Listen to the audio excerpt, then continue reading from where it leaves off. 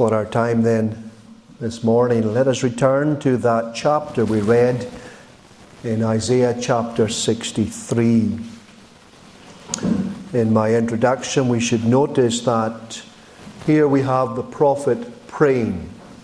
And we might basically say he began his prayer in the previous chapter, in chapter 62. And he doesn't finish praying until he goes on to chapter 64. And you may well remember that last Lord's Day we chose for our text from chapter 63, verse 1. Who is this that cometh from Edom with dyed garments from Bozrah? This that is glorious in his apparel, travelling in the greatness of his strength. I that speak in righteousness, mighty to save. And we notice there that as he was praying, the prophet received a vision. And he received a vision of this glorious person who was coming. And we basically chose for our text these words, who is this? And we came to the conclusion that this was a mighty deliverer. And we noticed that in the first instance, this mighty deliverer was going to deliver the people who were in captivity in Babylon. In other words, God was going to move and God was going to work. And he was going to visit his people who had been kept captives, slaves in Babylon for 70 years. And God had promised in his word that he would fulfill his promise. And the prophet saw that person, saw God moving and working. Now, we will not confine the application of this prophecy simply to that period in the history of the church. We would notice that this is what God does in occasions. He moves and he works for his people. His people are in bondage. His people are trapped. His people are downtrodden. And there are many occasions throughout the Bible and throughout church history when this prophecy has been fulfilled. God has moved wonderfully, gloriously, transformed the state of the church. And therefore we took encouragement from this. And as the prophet then carries on to pray, he begins to pray there in verse 7. After seeing the vision, he begins to pray. And this is what we want to look at this morning. We want to look that after he saw this glorious person who was going to come and redeem his ancient people, he continues to pray. And we want to choose for our text this morning verse 11. But we will be drawing from the other verses. But our text is mainly summed up in verse 11 of Isaiah chapter 63. Then he remembered the days of old, Moses and his people, saying, where is he that brought them up out of the sea with the shepherd of his flock? Where is he that put his Holy Spirit within him? And we want to look at the question that's found in that text. It is, where is he? And that's the title for our meditation this morning. Where is he? And if we then just briefly draw our minds back to the text we had last week in verse 1, who is he? Well, he found out who that person was. It was a glorious person. And therefore, when he began to pray again, he wanted to know, where was this person? Where is he? Where is this person that I saw? Where is he now? And friends, this is something for us to adopt. I can only speak about my own Christianity. I've been a Christian now since 1988. And I do believe that in that period of time, the church has been declining. You will read about what God has done in the past. And we have to conclude that in where we are today, in the Western world, God is not doing the things that He did in times past. We would say, and it could well be argued by people who are far more historically minded than myself, that the church has been in decline for 150, 200 years. We're in decline. I don't want to cause any despondency among any one of you, but we have to face facts. We have to be realistic. The church is declining. There's no doubt about it. We don't have an influence. No one really cares about the church. Governments don't care about the church. Business people don't care about the church. All those in education don't care about the church. They think the church is redundant. They think the church is like a dinosaur. It's had its day. That's the reality.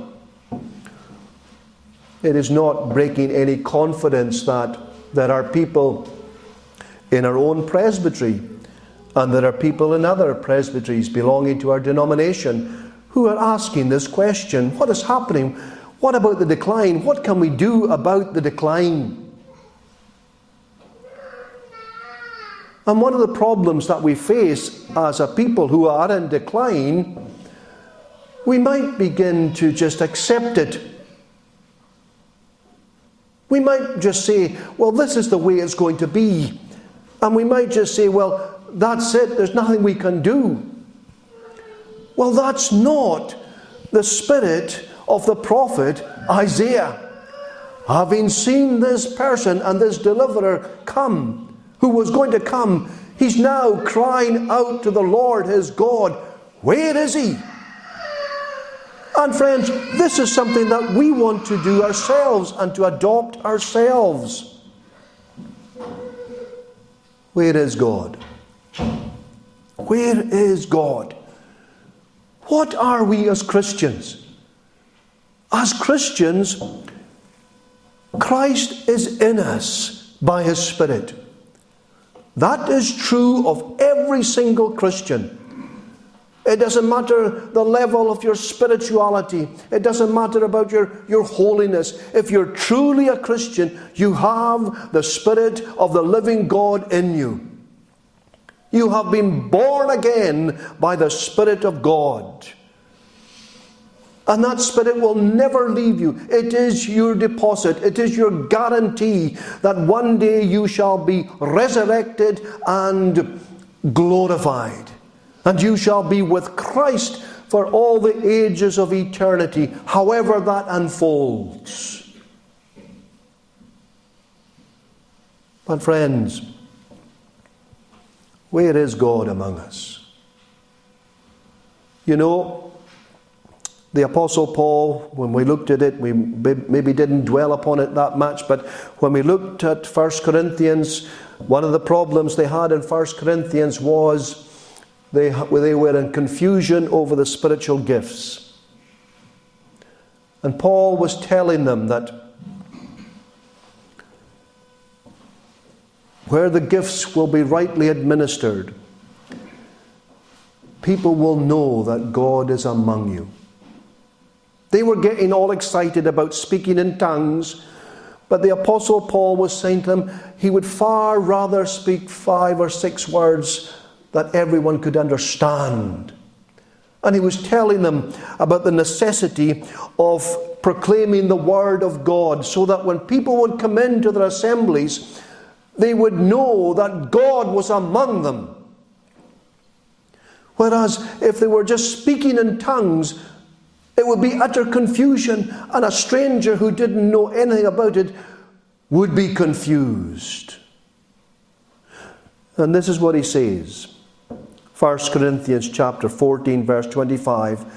And thus are the secrets of his heart made manifest.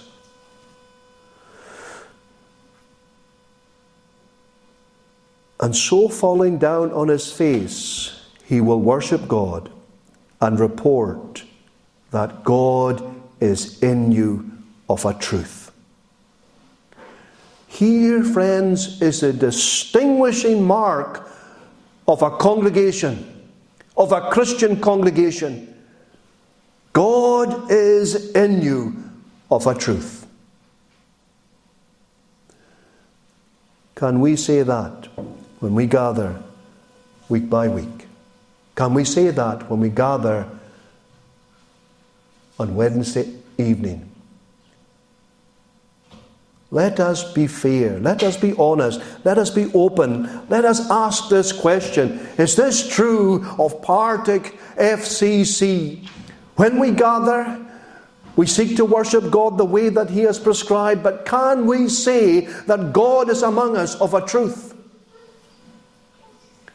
Or can we not surely adopt the prayer of Isaiah? Where is He? Where is He? Well, I hope you know where I stand. We know, of course, that God is omnipresent. We know that. There's no place in the universe that we can hide from God. He is omnipresent. But that's not what we're talking about. We're talking about His gracious presence moving among us. And can we say that is the case? Maybe we can. But surely we can also say we want to see more of it. Can we not say that?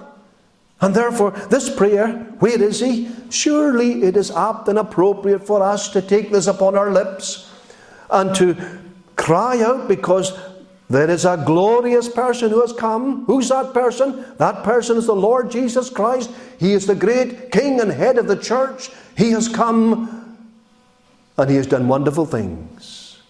And friends, throughout the running centuries, the Lord Jesus Christ by His Spirit moves and works in His church. This is what we cry out for. This is what we look for. And this, we do believe, is what we lack today. I want to draw one or two things from this long prayer. It is long because he is touching many, many things, and I can only touch upon one or two things that we find in this prayer. But we find it after he's seen the vision, he begins to pray in verse 7. And I want to draw maybe four things, if we have time, from his prayer this morning. The first thing, friends, that he notices is the Lord's goodness. Verses 7 to 9. Let us read verse 7, for instance. I will mention the loving kindnesses of the Lord, and the praises of the Lord, according to all that the Lord hath bestowed on us, and the great goodness toward the house of Israel, which He hath bestowed on them according to His mercies, and according to the multitude of His loving kindnesses. Oh, does he not notice there, friends? Does he not acknowledge the great goodness of our God? If you like, there's two bookends to this text. And both bookends have loving kindness here, and they have loving kindness there. And it's in the plural. I will mention the loving kindnesses of the Lord. And does he not finish, according to the multitude of His loving kindnesses? Friends, here is something that we are to take before our God when we come to pray, when we come to cry out unto Him. We are to acknowledge His loving kindnesses. God is merciful. God is gracious. Surely the Christian church and we ourselves are not what we should be. This is what he's acknowledging here, that in captivity. But despite that, he acknowledges the loving kindness of God. Despite whatever situation we find ourselves in, as a church, as a congregation or as individuals. And you'll all have your own cares and concerns. You'll all have your disappointments. You'll all have your heartaches. And you might feel as if somehow you've been hard done by. But friends, you must realize this is one of the characteristics or the attributes of God. God is full of loving kindness. God is good. And He cannot be anything else but good, no matter what our circumstances. A couple of verses from Titus would be appropriate to quote here for us to remember what we were. What we were before God touched us by His grace. Paul tells those in Crete through Titus chapter 3 verse 3, for we ourselves also were sometimes foolish, disobedient, deceived, serving divers lusts and pleasures, living in malice and envy, hateful and hating one another. What a picture of the natural man. What a picture of those who are outside of Christ today. Hateful and hating one another. Do we not see that opening up in the past week, for instance? When we talk about what happened to one of the candidates who wants to be the First Minister of Scotland. Oh, we're not going to go off and digress on this matter, but you see the hatred that was poured out upon that individual. You see it continually. Well, friends, what we must recognize is that this was our lives. This was our position before Christ came into our lives, before we were transformed, before the grace of God changed us and brought us into His kingdom. You know, the next verse 4 of chapter 3 of Titus, but after that, the kindness and love of God our Saviour toward man appeared. If you are a Christian this morning, you may well be having a hard time. You may be struggling with flesh and blood. But you cannot doubt the kindness and the mercy and the grace and the love of God. You have experienced it, and you need to look up and to be thankful and grateful, because this is how the prophet begins to pray again. I will mention the loving kindness of the Lord, and because the Lord is full of loving kindness, He's going to pour out His heart to the Lord. He's going to pour out His heart to the Lord, that the Lord would move and work. Why? Because God is merciful and God is gracious, and God is full of loving kindness. And here we are as a Christian church. We're despised, we're rejected, we're hated, we're persecuted in this world, and we're going to cry out to the living God that He might hear us and that He might move on behalf of His cause. And we have a wonderful incentive because our God is full of loving kindness. And you know, friend, if you're a Christian, oh, what a blessing it is to be a Christian. If you're a Christian, you have been loved in eternity, and you will be loved throughout all eternity. God's love can never be taken from you. God is eternal. His love upon His people is eternal. And therefore we have a great incentive to go to the Lord our God, to cry out to Him that He might look upon us. I will mention the loving kindness of the Lord. Unbeliever, oh, is this not a wonderful incentive for you to turn away from this world and to seek the Lord? This one is loving. This one is full of tenderness. This one, the great God that we worship and adore, He is full of loving kindnesses to His people. You know, I hope you know this. There was nothing special in Israel. Israel as a people were nothing special. There was nothing in them. God loved them. Why? because God loved them. That's all. And it's the same for the Christian. But this attribute of God is indeed to encourage us. You will notice there, friends, that in verse 9, for instance, the prophet, as part of his prayer, says, in all their affliction he was afflicted. Now, the people of Israel were afflicted on many occasions during their history. If you know anything about the Old Testament and the history of Israel, you will know that they were afflicted. They went through difficult times. And here the prophet is saying, in all their affliction he was afflicted. Now, there's two ways that we can understand this. And to be honest with you, I'm not exactly sure which way we are to understand it. But there are two possible interpretations of this. In all their afflictions, he was afflicted. And some people understand this to mean that when the people were afflicted, God was with them in all their afflictions. Let's be clear. God cannot suffer. He cannot be afflicted. It's impossible. But when his people were afflicted, he, in some sense, was with them and bringing them through that affliction. And that surely is good divinity. Because we will know, friends, that when we go through affliction, God is with us. God is with his people. He never totally abandons his people. But it also can be translated like this.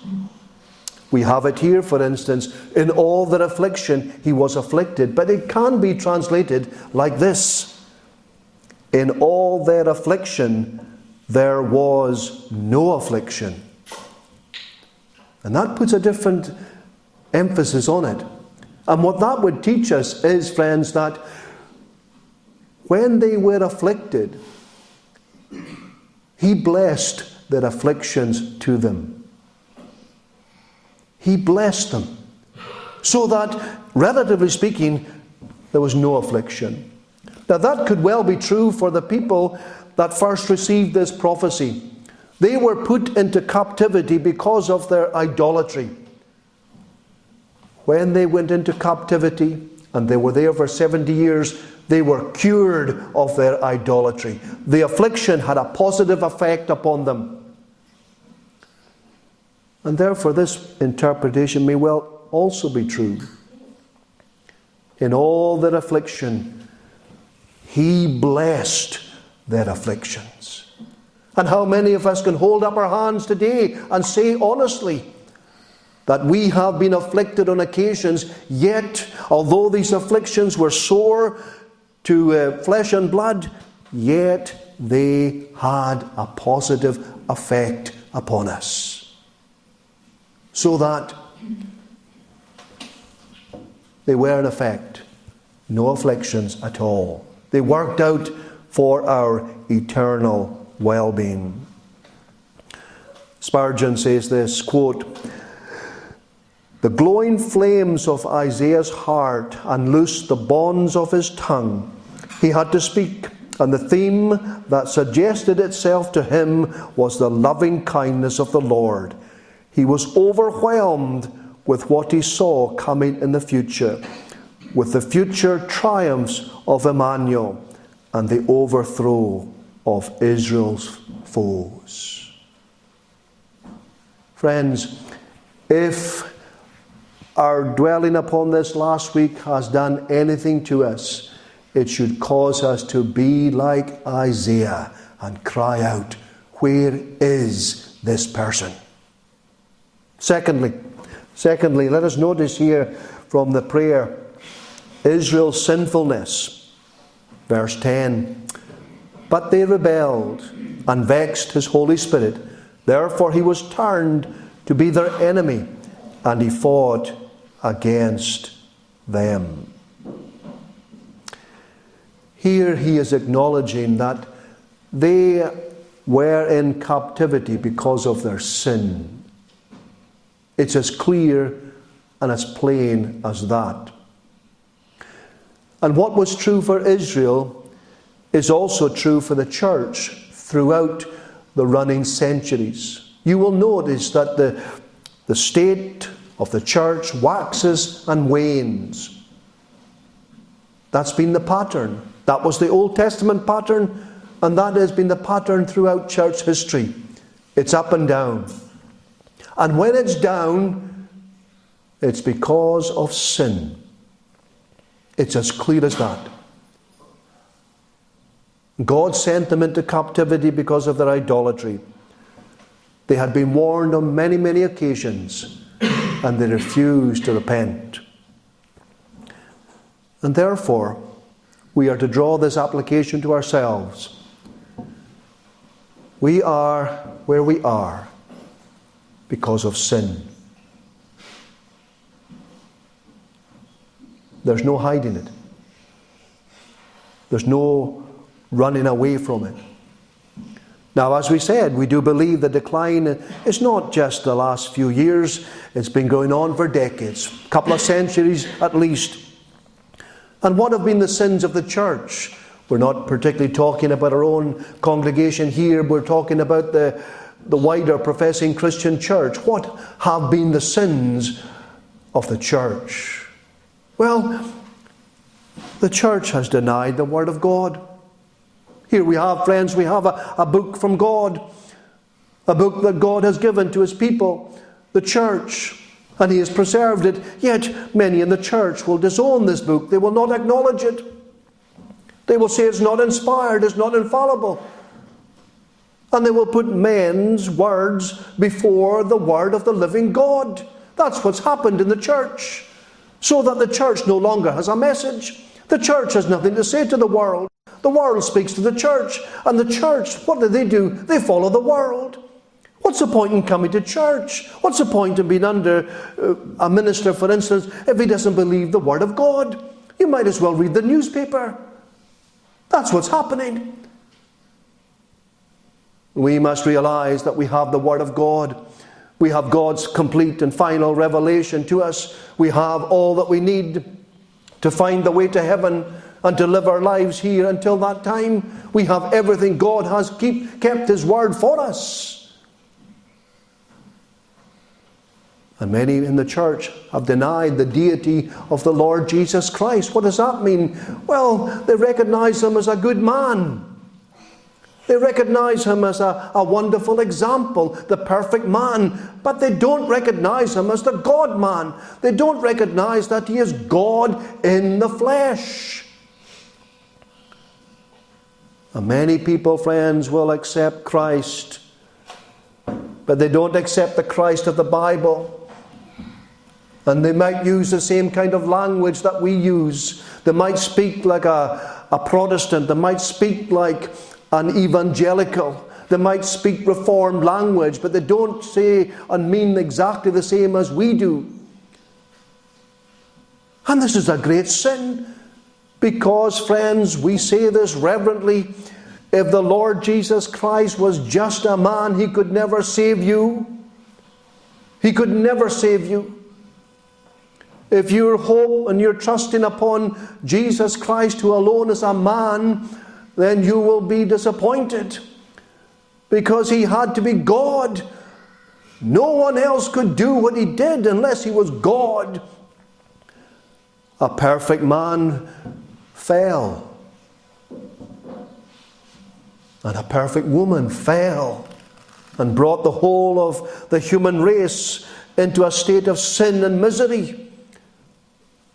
And therefore no perfect man could ever stand against the evil one. But the God-man, he could.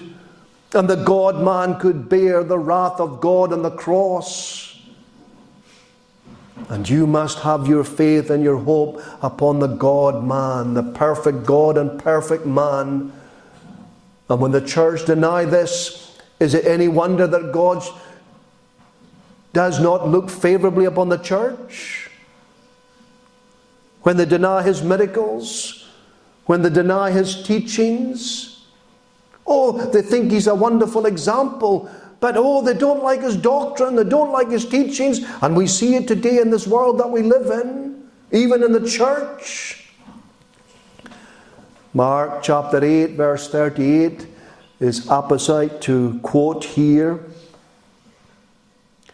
Whosoever therefore shall be ashamed of me and of my words in this adulterous and sinful generation, of him also shall the Son of Man be ashamed when he cometh in the glory of his Father with the holy angels.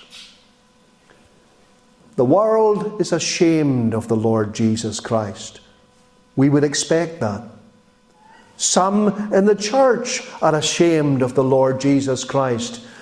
We don't like that, but we recognize it.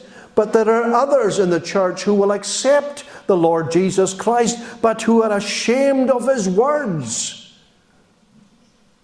What are his words? His word is the word of God. His words are his doctrine. And they're ashamed of his doctrine that they might accept his person. Do you think God's going to bless a congregation or a church like that? We bless the whole Christ. We accept his person. We accept his word. We accept his teachings. We accept his miracles. We accept Christ as he is revealed to us in the Old Testament and in the New Testament. Many deny the resurrection. Friends, if you deny the resurrection, you might as well shut your Bibles. You might as well shut the church. We have no gospel to proclaim. We worship, we serve a risen Lord. One who has abolished death and brought life and immortality to life through the gospel. Oh, is that not glorious? Is that not wonderful? Is that not a message we need to hear today? Is that not what old people and young people, boys and girls, men and women need to hear today? Our greatest enemy has been destroyed. Death itself, death that has blighted mankind ever since the fall, it has been destroyed in the Lord Jesus Christ. He is life. He is eternal life, friends. My time's going.